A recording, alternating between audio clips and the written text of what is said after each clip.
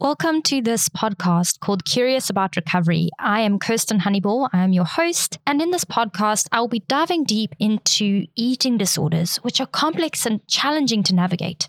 So whether you're a sufferer, a professional, a family or loved one of a sufferer, you can join me as I get curious by interviewing professionals, chatting to eating disorder survivors, and sharing my personal experience with an eating disorder so that you can better understand various perspectives, remove stigma, hear inspiring testimonies, and simply get curious about all things eating disorder related. I would like to put out a trigger warning. These episodes explore the topic of eating disorders, and some content may be triggering to listeners. Topics explored may mention, but are not limited to, trauma, diets, food and body types, suicide, mental illness, substance use, self-harm, violence, gender identification topics, and more. Please take care before listening to any episodes. It's important to note that this podcast is not aimed to diagnose, treat, or cure any form of mental illness and should not be seen as a replacement for treatment of eating disorders. Everything said here is expressed in relation to personal and professional opinions, and listeners should be encouraged to view these episodes as an open-minded exploration of various possibilities and perspective rather than hard facts and solutions. Please take what applies or resonates with you and leave the rest. And if you're struggling with an eating disorder, don't hesitate to reach out to me at kirsten@kirstenhoneyball.co.za.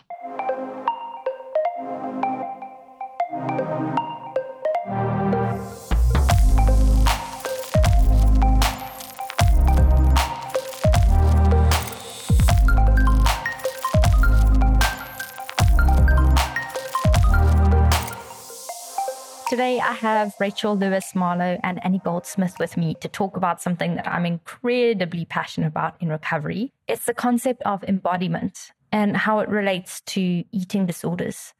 So Rachel is the co-founder of the Embodied Recovery Institute, which facilitates trainings, consultation, and program development for physical and mental health professionals in something called Embodied Recovery for Eating Disorders, or ERED. ERED is a trauma-informed, relationally oriented and neurobiologically supported approach to the treatment of eating disorders.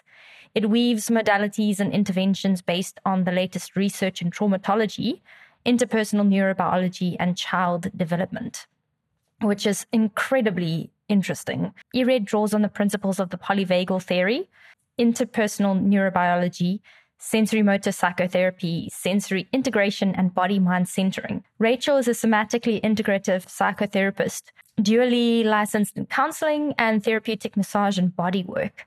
She is a certified advanced practitioner in sensory motor psychotherapy and has advanced training and over 25 years of experience in diverse somatic therapies, which include craniosacral therapy, energetic osteopathy, oncology massage, and aromatherapy. Wow. Rachel began her work with eating disorders in residential PHP and IOP treatment programs. It was there that she developed the Embodying Recovery Group Therapy Protocol, which forms the basis of Embodied Recovery for Eating Disorders. She has extensive experience as a teacher and presenter, focusing on accessing the body's unique capacity to give voice to the subconscious and to lay the foundation for healing and maintaining psychological and physical health. In her private practice in Chapel Hill, Rachel specializes in working with people exploring recovery from trauma, eating disorders, and dissociative disorders. Annie is also here to join us, and it's awesome to have two people that I'm interviewing today because I don't often do that. So super cool to get two perspectives. Annie holds an undergraduate degree from the University of Rochester in Brain and Cognitive Sciences, and attended Winthrop University for her graduate coursework in human nutrition.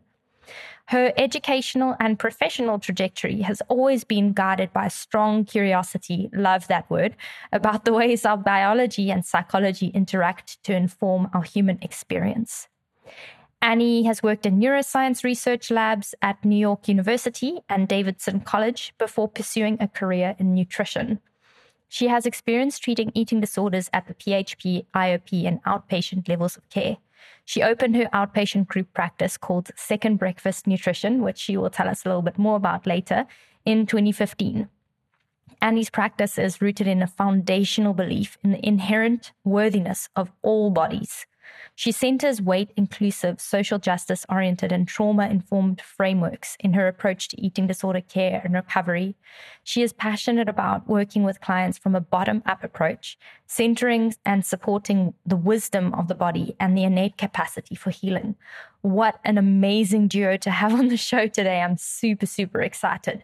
I would just absolutely love to know a little bit about how you got into doing embodiment as a recovery modality and, you know, the model that you guys use in your institute and what it's all about, and a bit of your personal history, if you don't mind me sharing. That sounds great. Okay. I'll start with the Embodied Recovery Model Institute and then kind of maybe backtrack a little bit how I got there, I think. The Institute itself was a collaborative effort between myself and Paula Scatoloni. And we met when we were both working at higher levels of care. And independently, we had been working in the field of eating disorders, knowing that something was missing. And we brought together these different somatic approaches to working with mental health that we had been exploring and developing and learning about. Wove those together. There was a big, kind of like there was a Venn diagram of what we were doing. I can speak a little bit to sort of the piece that I brought, and then I can speak a little bit to the piece that Paula brought and where that ended up. My background has been a sort of a lifelong weaving of very somatic, body-oriented practices, everything from, taking dance class as a young child. I was always a mover and a kinetic learner and a kinetic and tactile expresser.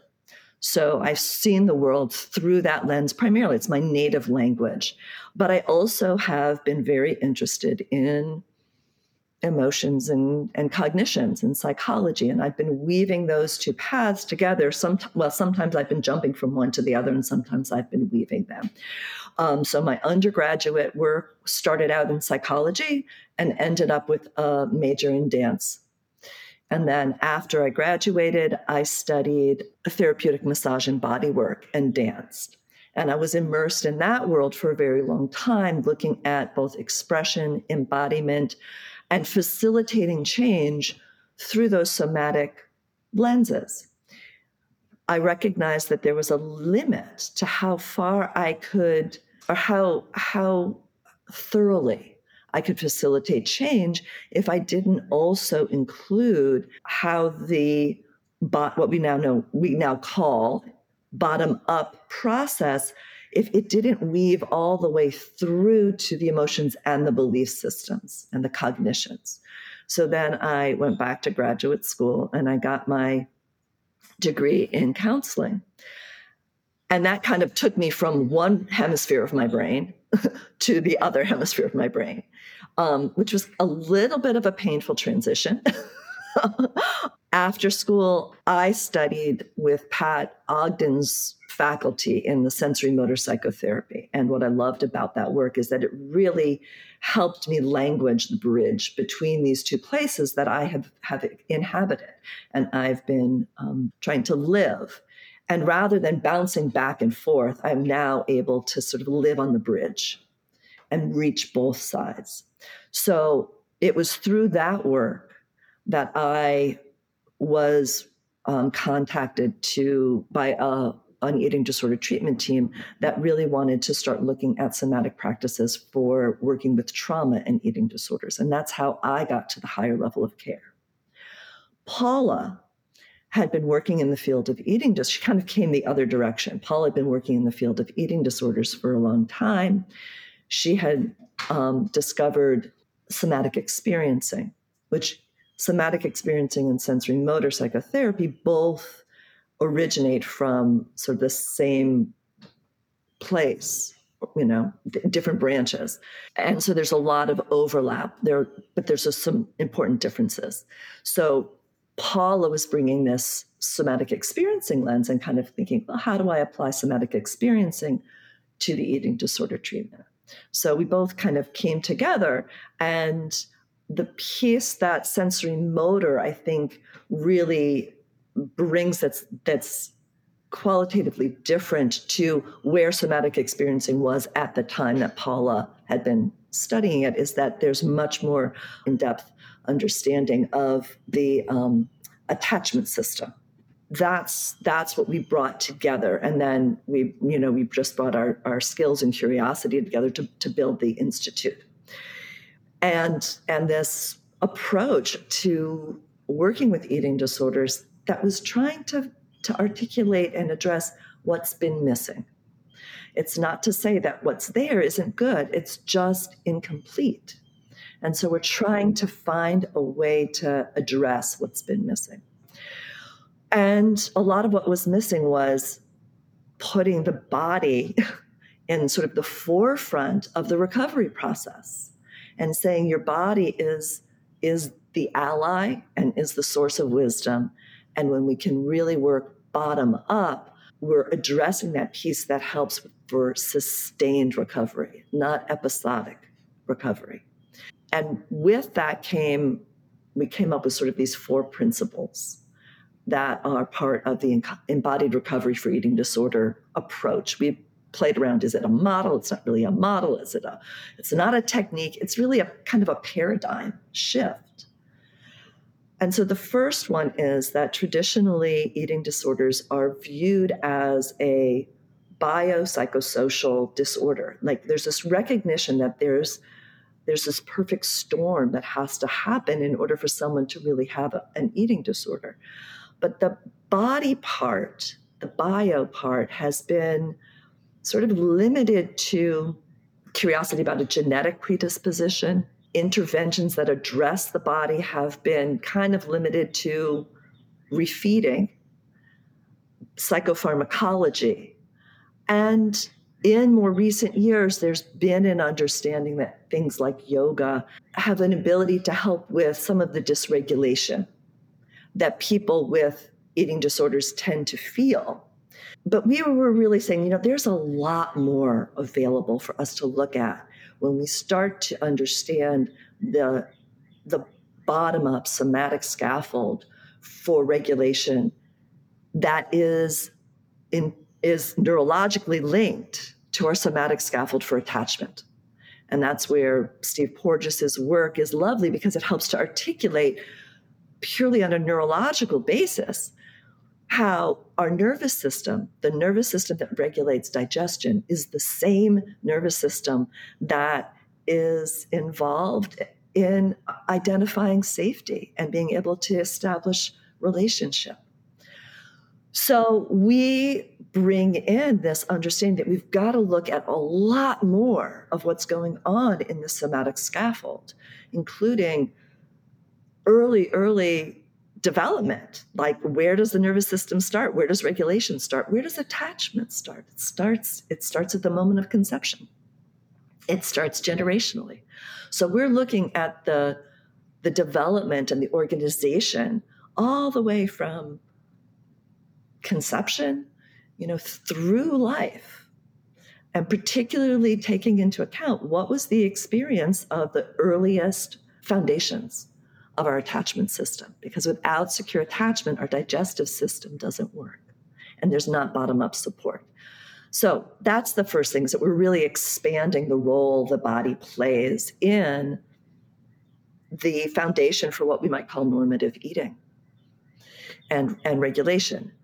And because we're emphasizing the body's role, we then go to our second principle, which is that we're kind of redefining what recovery is, rather than it being seen as this elimination of eating disorder behaviors or quieting of the eating disorder voice.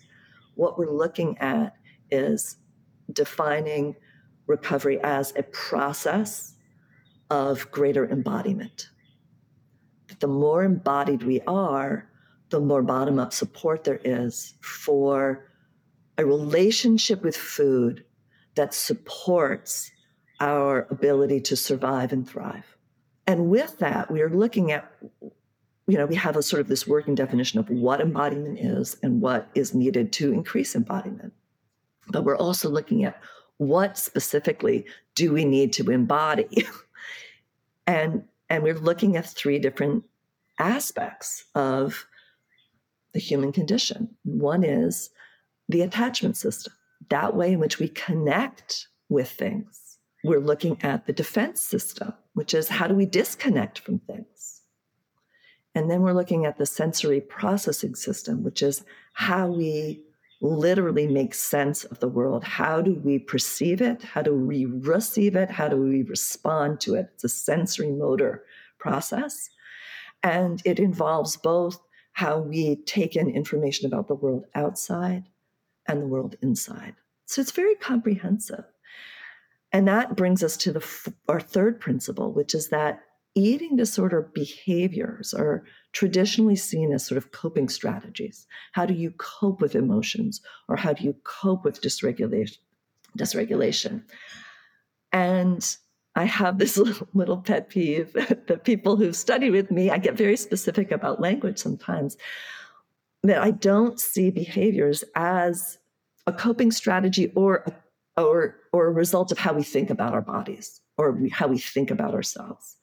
What I see eating disorder behaviors are the body speaking in its native language about our attachment system, our defense system, and our sensory processing system. And so what that means is, rather than trying to challenge the eating disorder voice or quiet it or eliminate eating disorder behaviors, we first have to listen to them, and listen to them by understanding the languages of the body. How does the body speak? Because the body doesn't speak in thoughts. We apply thoughts to make meaning of what's happening in the body. And when we only have a few thoughts to choose from, those are the things we use. And those are often those eating disorder voices, right?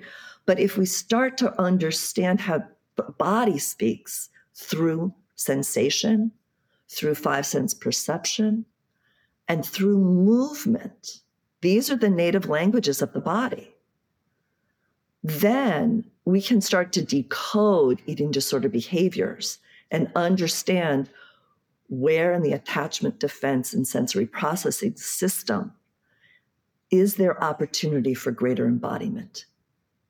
And so that's what our 3rd principle is that eating disorder behaviors are not a result of what we are thinking about the body, but it is what the body is saying about our experiences in the world, in survival, thriving, and making sense of things. And so once you kind of, if you can get on board with that, then we come to our 4th principle, which is that the body isn't an obstacle. It's not the enemy here. It is a resource in the recovery process. And so we start with, what is your relationship with your body? It's not like in traditionally, sort of your body image is put at, well, that's the last thing that you deal with, right? That'll come eventually. As soon as if you can weight restore, then deal with your relationship with your body. And we're saying, no, we put that at the very beginning. And as you start to understand how the body speaks, you start to appreciate its wisdom. You start to collaborate with it, and you start to realize that there are ways to resource the body so it can be a resource in the recovery process. And sometimes what that means is that we have to nourish the body in different ways before it has the capacity to take in nourishment from food, because eating is a very complicated process. You have to do a lot of work to extract energy from food and incorporate it into your system in a way that nourishes the body. And sometimes we have to be able to nourish the body through other forms of energy, whether that is sound, smell, movement, touch, love. All of these are ways that we nourish this body that then has the capacity to have a relationship with food in a different way. So those are our 4 principles. And that is what we try to offer people. And knowing that it's a multidisciplinary team, right? So everybody's going to be working with this in a different way. And there are new cognitions that are available when you look at it this way. So it's not that we say top-down processes aren't important. They are. But what we want to do is offer people cognition that is truly congruent with their sensory motor experiences, that's more accurate. And when that happens, what you hear is people go, oh, that makes sense, right? And there's this there's a reduction in shame, and there's this the door opens, right, for a different relationship with their bodies. So it's like, how do we add this? Because everybody's going to work with it different. The yoga teacher is going to be different than the dietitian. But when we start to understand these principles of embodiment, there's a common language, and everyone's radiating out from a central hub as opposed to working in parallel processes. Okay. How did I do? It was wonderful, and there's so much that resonates with me. I mean, I'm I wouldn't say new, but I'm still an infant in the understanding of embodiment and this kind of somatic experiencing as a modality, as a bottom-up processing modality for eating disorder recovery. But the first time I ever heard of it was about 2 years ago, and it made sense, and it was like a penny drop, because there were things that people were putting language to that I had felt and thought in the past, but I couldn't understand or explain. So sometimes I'd be helping a client, and suddenly I would get this feeling like, this client doesn't need to talk right now. This client needs to sit on the floor and rub the floor with their hands, or what, and I would get these, and I didn't understand that was what I was doing. And this idea of, in order to break free from the bondage of the body, you have to drop into it, not run away from it, which is a lot of the time what we tend to try and do when we're fearful in our own eating disorders. I think what you guys do is amazing, and I'm definitely at somewhere down the line doing your course. 100%. We would love to have you. Yeah, it makes so much sense to me, and taking that cognitive element as well as the more intuitive, interoceptive awareness, and that kind of marrying them and making it the recipe that gets the person into a place of cultivating lasting recovery. And Annie, you're now working with the Embodied Recovery Institute. I'd love to know what your role is, what you're doing, and how you got to this position. Sure. Yes. And it's ever evolving. So, check back in 6 months and, we'll probably have different different answers. But so I'll just share a little bit of my story. And I come at this from probably the opposite end of the spectrum from Rachel, which I think is actually such a beautiful way that we kind of work together. My undergraduate degree was in brain and cognitive sciences. So even from the beginning of my sort of journey into what I wanted to do with my life as a career, I was drawn to that intersection of biology and behavior, psychology, and cognition. It was very interesting to learn everything I learned in my undergraduate degree. And then I went on to do the next logical thing, which was to work in research labs, which is one of the most unrelational jobs you can possibly be in. And so it was not a fit for me. It took me a few years to figure out, and I didn't have any language or context for any of this, but I knew I was interested in this intersection, but had not sort of pursued the path that was going to nourish me in my career. I went back to school to become a dietitian. By circumstance, there were a lot of factors that went into why that was something that was just accessible for me to do at the time. But I also did have a sense that I was going into another field where there was a intersection of biology, physiology, and also emotion, psychology, cognition. Right? Because food is all of those things. And so, had a very traditional education and all of the pitfalls that come with that, as well as some really amazing, helpful pieces too.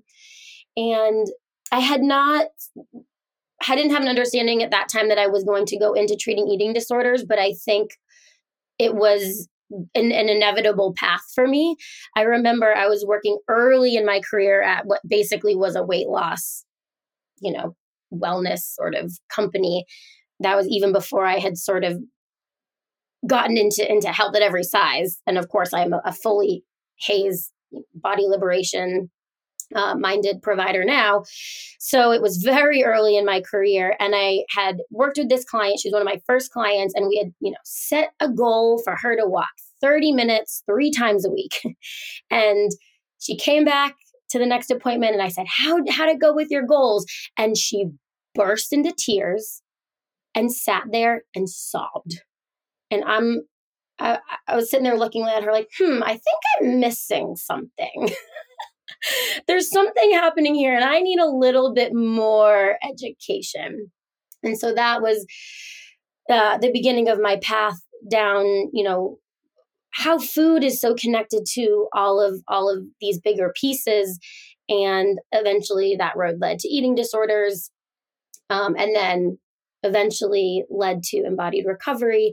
And I'll tell you, Rachel speaks about her native language, being movement, being these more somatic kind of experiences. I am the opposite. I am a heady, intellectual, cognitive being. And sometimes I operate like I don't even have a body. That is improving with time as I deepen into this work. But when I went to my first embodied recovery training in 2018, I literally had no framework or context for any of that information to drop into. And I literally had no idea what had happened that weekend. But I knew that there was really something important there. And when I share that story, I also want to sort of express it because I know there are a lot of people out there who are similar to me, especially often especially dietitians. That's kind of a blanket statement. That's not necessarily true, but certainly at least our traditional training. And I think a personality type that's drawn to the field is often very kind of top down, kind of how we operate in the world. And I just want to share that there's really space in this work for people who operate that way too. And in fact, we're really needed. And we can talk more about that if it's helpful. But you don't have to be a dancer, a yoga teacher, somatic experiencing person to come into this training and have it be something that's really useful. For me, it has been transformative in my own life, and I am a much more embodied human now, and I'm still on the path to that. And it's really had a huge impact for me personally. And it has transformed my work with clients. I think one of the biggest things that I would say about it is, when working from a very cognitive framework and having that sort of be the only tools I had in my toolbox, we would do really good work until we got stuck.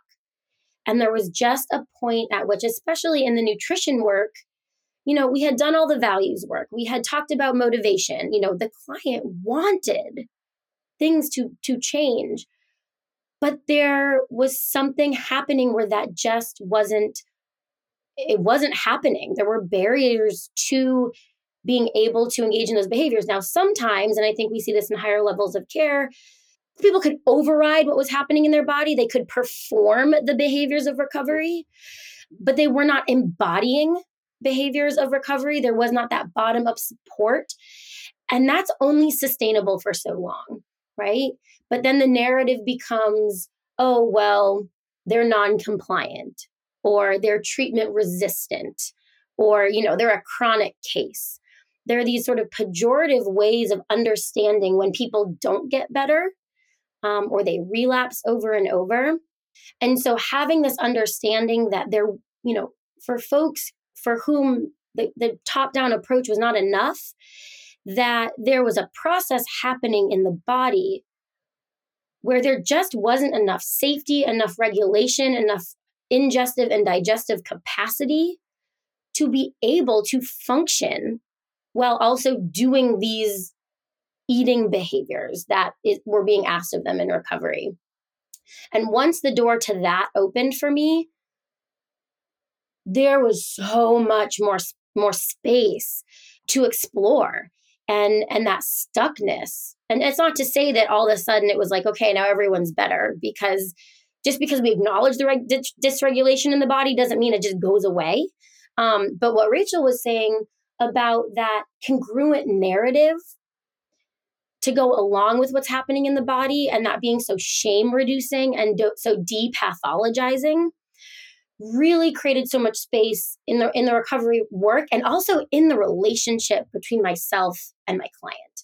And so that sense of being really attuned to, that sense that I could co-regulate with them, because I really had a more accurate ability to see them, it has deepened the work in ways I really don't even have words for. It's even hard to sort of remember what it was like not having this, because it's become so much a part of my native language in the work that I do. So that's a little bit of my story. One thing I want to say is being able to witness Annie's journey with this work has been one of the most rewarding parts of sharing this, because I think one of the pieces that's often missing in a lot of mental health is how much the provider's embodiment matters. That when we start to really understand the power of co-regulation, we realize we matter, and that some of this work is, a lot of people will come to the trainings and like, well, what do I do? What do I do for my clients? How do I offer this to the clients? And I mean, invariably, like, that's what happens. And I'm always saying, well, the first thing you do is understand this in yourself. And if that's not your journey, if you are like, I don't want to do that, that's okay. But recognize that someone on the team needs to be able to, right? Like, not everybody has to be able to do all of this. But without it, sometimes we're asking our clients to have greater embodiment than we have. And we're asking them to shift the process that they are using to navigate the world in a way they know we aren't willing to do. And that's just not fair. And so, I'm just sitting back listening to Annie being like, wow, her ability to speak. She's not speaking about this work. She's speaking from it. And that's the key. And it's so, I just want to sort of speak to my gratitude for the courage it takes and her willingness to go on that journey and to allow us to be part of it. So that's all. Any expression of gratitude is always beautiful to listen to.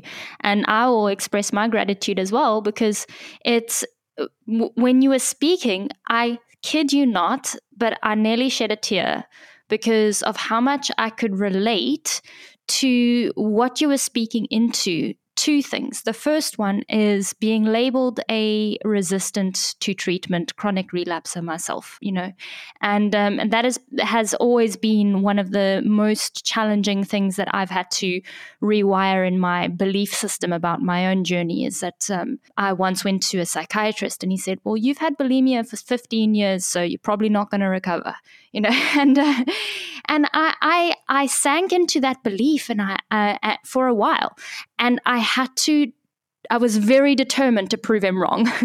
I also had that time where I was free from all behaviors for a very long time. But just because I was free from the behavior didn't mean that I was free, if that makes sense. I was coasting.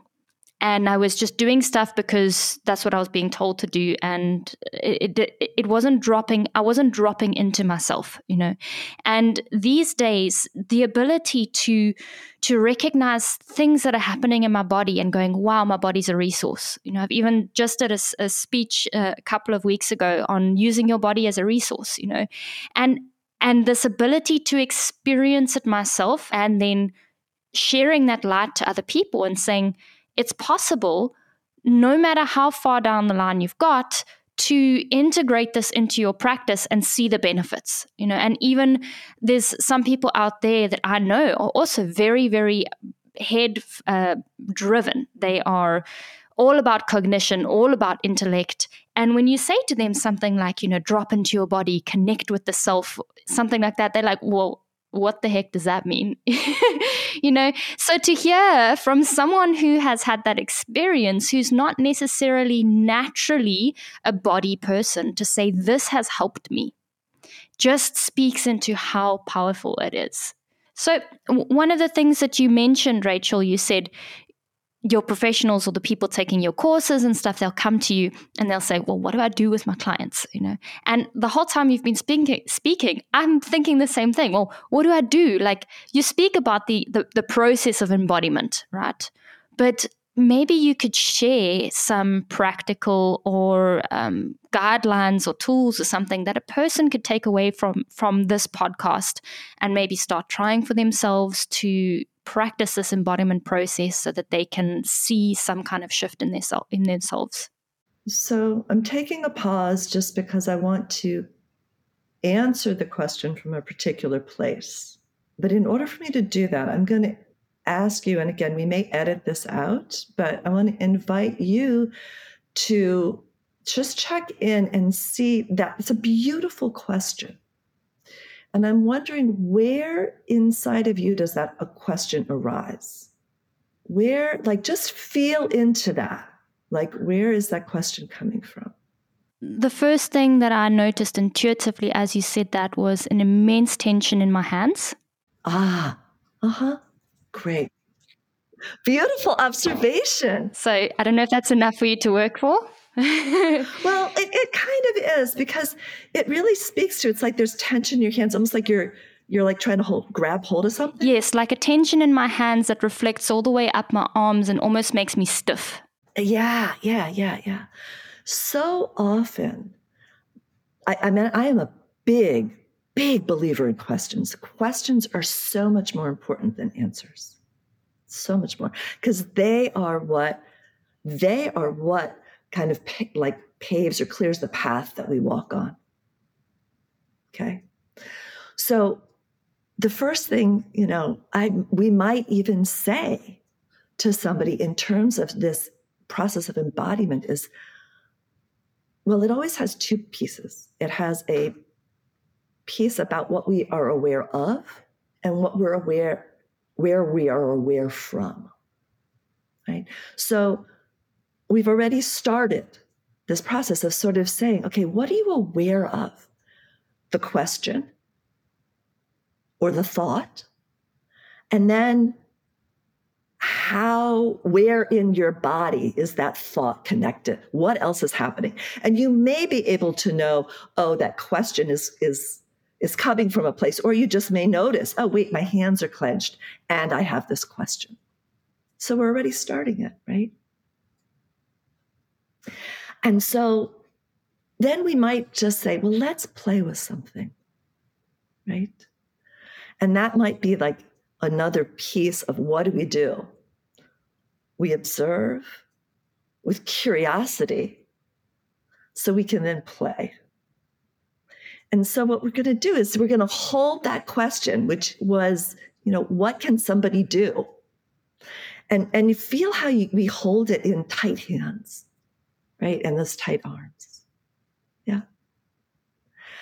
And then we might say, okay, what happens if I actually put something in my hand, right? That I actually just place something in your hand and let your hand hold it. And notice if the tension in your arm changes. Immediately. Wonderful. Yeah. So just stay then with that shift in the tension when there's something right there in your hand. Well, just out of curiosity, and I don't mean to interrupt you, but would it be significant that I intuitively placed the thing in my left hand rather than my right? Would that mean anything? Maybe. Or maybe not. Right? Yeah. Right. And noticing that impulse to make meaning of something like, as opposed to hear meaning from something. Like, let it bubble up, right? But there's that, that which kind of goes with, like, it's another, like, what can I grab hold of? Meaning when we try and like grab hold of it, right? Rather than experience it without judgment, without having to make meaning yet.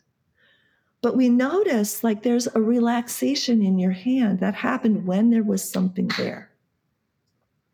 So we'll just slow it down and land in that sort of different organization in your arm. Just right. And are you there? Can you feel that still? Yes, Right. definitely. Okay. So with that, we might just let those words of the question kind of like sprinkle down now, come top down, but into this body that doesn't have that tension, that has something. And listen to the question again. And I think the words were, what can somebody do? Right? And just see if it feels like a different question, if it has a different quality to it. I think, let me wait. I'm rushing into this. Yeah, beautiful. Beautiful. Right. So even right there, that's a different process. So we're shifting. This was something that came up in the training just last weekend, where it was like we were talking about the process of change and just saying, well, what came out of my mouth was the process of change is changing the process. That's beautiful. So this process is one of curiosity and time. And because time is a relationship. So we're slowing things down and we're shifting that sense of urgency. We're moving from a process of urgency to a process of discovery. And discovery is part of the process of recovery. Annie, jump in anytime you want. Yeah, well, I just really want to speak to my experience with this, because as that person who came in and very much consistently had that question of, well, what do I do? Well, what do I do? How do I do this with clients? Where's the formula? Where's the script? And I think about the parallel process that I have gone through, or embodying this way of working, to the process that my clients are going through embodying their own recovery. And, I would not get that sort of what I thought would be a satisfying answer, right? Give me something to grasp onto.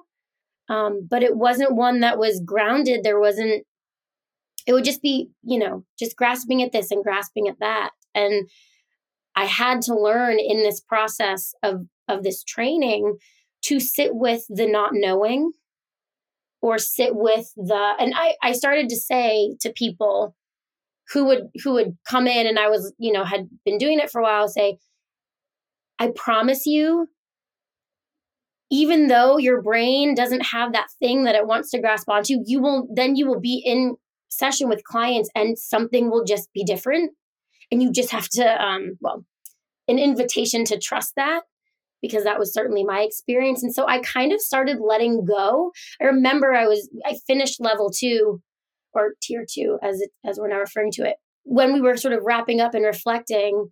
And I was just like, you know what, as usual, there's sort of questions here and there's a lot here, and I'm just going to sit with them and trust that it's all going to continue to integrate. And that was genuine. Like, there was a real peace about that, because I actually do know that to be true now. And that capacity to sit with not having that crystal clear answer, but knowing that this process is unfolding, is very settling for me. And I think that's also true for clients. And I can really appreciate that wanting something concrete, and it's always, so, if there is a sentence it might be that, people might be saying, it's like, what is something I can hold on to, right? It's like, what can I do? But the answer is not what you're holding on to, but how you're holding it. We don't change what you hold on to. We change how you hold on to it. And I will just add very practically for those people who are like, oh, no, I can't. There is concrete things that are offered. I mean, we do, it is part of the model to say, in this situation, you might hand someone a weighted lap pad, or you might invite them to, do some, bilateral squeezing of, there is things, right? And that's not kind of what we lead with, I guess is. Absolutely. Yeah. And perhaps the hesitation is that there are a lot of different things, but it is not a one size fits all, right? There's a process of finding out, well, is a weighted lap pad going to be really helpful for you? Or is jumping on a trampoline for 5 minutes before you sit down to eat going to be helpful for you? Or is, attending to the sensory environment in which you're eating going to be helpful? Or do we need to look at different ways of preparing your food? Because there are motor coordination issues that get in the way of you preparing food. And all you end up feeling is when you think food, it goes so fast, right? It's like, I know I'm hungry, but in order to I don't know anybody who can't relate to this, but the thought of having to make the food is like, oh, I don't have the capacity to do that. So it's like, forget it, I'm not even going to eat, or, it's like, or I'm going to have a bowl of cereal for dinner. And there's like all of these things. No, you're not allowed to have, it's like, so we have to, the first thing is cultivate compassionate curiosity. Build a way of observing with that, observing your anatomy, observing your thoughts, observing your emotions, observing when the eating disorder images or impulses or voices come in to this very complex process. So, yeah, Annie, you look like you have something to add. There was something you said that I just want to really highlight and name, because I think it really speaks to the paradigm shift. There is an idea in kind of more in like traditional eating disorder treatment paradigms about what is an eating disorder behavior in terms of like, that's a bad thing, right? So that's a food ritual, right? I'm thinking about when I worked at higher levels of care, and it was like, you cannot pick apart your sandwich. You cannot eat that with your hands. You cannot put that condiment on it. If you need to have a boost, whether or not it's intentionally sort of given this way, every single client who I work with thinks boosts are punishment. Boosts might be the most accessible sensory experience for you to make nourishment more accessible. Boost is freaking great. I love it. Absolutely. Much better than starving or having to override a sensory system that is now going to not be able to process what it's taking in. So this shift from that's a behavior in terms of that must be eradicated, or like that's you sort of behaving badly. It's like, oh, you need to cut up all your food in tiny pieces. What does that tell us about what you need to engage with nourishment? Cool. How do we resource where there might be deficits so that the options get bigger, right? But also, how do we start just be with, okay, so that's what's accessible to you right now. And like, that's really cool. And we can honor that and we can support that, right? Because it's like, we might be taking away one of the only ways that they know how to actually engage with this and shaming them for it. Oh, I have feelings about that. Right.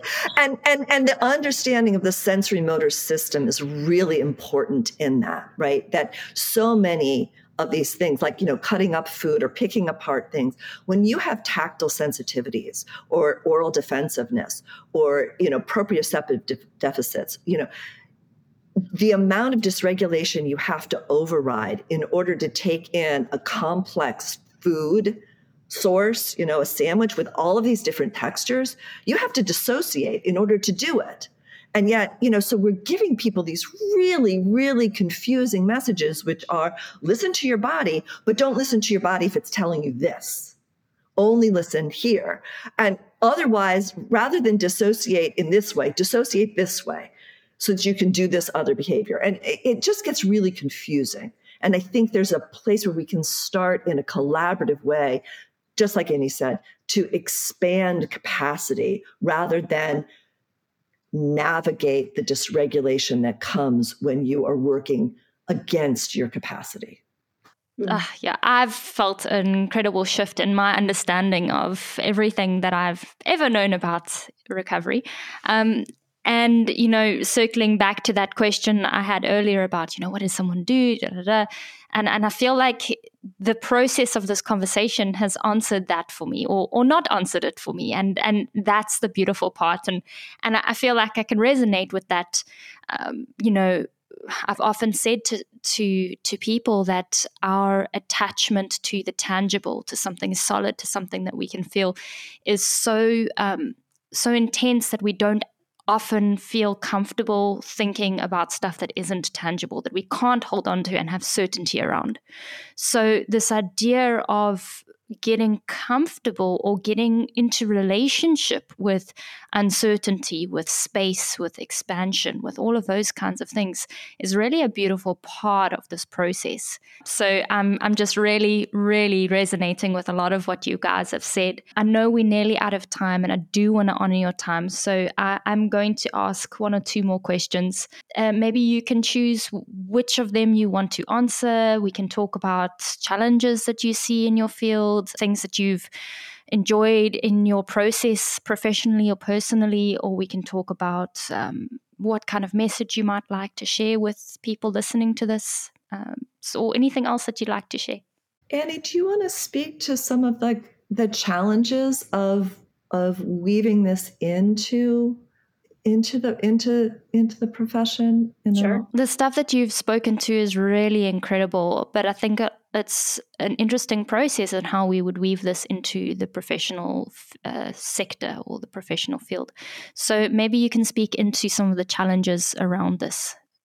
Yeah, I think, and I'm speaking as a dietitian, so also there's that perspective. I was trained in the medical model, and to view eating disorders as a problem to be solved, and that's very different from viewing them as an attempt at communication, an attempt at connection, even, right? Seeking support from others, a information about what somebody is experiencing and a way in to supporting them. It's just such a different way of being with someone. And so there's a couple things. One is one of the first things, like I interviewed somebody to join. I have a group practice, and I interviewed somebody the other day, and I invited her to listen, because when I'm doing interviews these days, I'm like, either you're on the embodied recovery train or you're not. Like, this is what we do here. It's cool if you don't want to be part of it, but this is what we do here. And I invited her to listen to some podcasts that Rachel and Paula had been on to get a sense of what it was. And she immediately wrote back, she's like, this sounds awesome. And she said, but like, how does this fit with our scope of practice? And it's very difficult when what was given to us as dietitians doesn't actually allow us to help people. It just doesn't. And also we were in the training last weekend, and a therapist brought forward the question. She said, well, in my training, I was taught, she said, I'm very confused because I was taught two things. One is that the relationship is the most important thing. And the other is that I shouldn't bring myself into the room. And so how do we really expanding and giving ourselves permission? Like, I think there's a lot of fear from dietitians to really step into, when we think about what food and the process of eating is, it is physical, right? And we do, sort of feel confident working in that realm if we're talking about biological processes from a more medical stance. It is relational. It is connected to trauma, whether that is attachment, defense, or even, the trauma of having a sensory processing system that can't navigate a really intense world. But if we as dietitians sort of, step into some of that, it's like, well, stay in your lane. It's like, well, who made the road, right? Who drew the lines on the road? Why is it that we are not allowed to speak to clients about this? This is intimately connected to how somebody is able to be an intuitive eater. There's this whole intuitive eating model that basically, if we don't bring these things in, we can't really even begin to support clients in, right? So there's this fracture in understanding. And of course, why that has come to be is I don't fully understand, or it's, really complicated and probably very political. And it can be tough to navigate if I'm sharing a client with a therapist who does not appreciate what I'm bringing forward. But I am learning to stand a little more confidently on my 2 feet and really embody, this is what I know, this is what I have to bring. And it is part of my job to bring this into the room with clients because it is directly connected to their capacity to ingest, digest, assimilate nutrients, eliminate waste. And if we don't bring it, we're not doing our jobs. So yeah, I think that's what I'd have to say about that. It's really, really beautiful. If I could just add 2 quick things. I think that the way in which we start to overcome some of those challenges is to really understand that the shift is moving from an organization around fear, right? The eating disorders develop in a situation where there's not enough capacity or availability to connect with safety. So the body it has more fear running through than love, right? If we think of those 2 things as sort of the balancing forces, right? We need both of them to survive, but we are mammals. And the first thing we do as we come into existence is to attach and connect. That's the first thing we do. That is our first instinct towards life. There is such an emphasis on defense, right? And protection is being called safety, and it's not. Protection is protection. Safety is safety. Safety is because there's a presence of something that I can connect with. Protected is that there's a danger I can disconnect from. So we have to be willing to make that shift, that we're moving from an allelopathic approach where what do we get rid of? What do we kill? What do we stop? To an osteopathic, which is what do we start?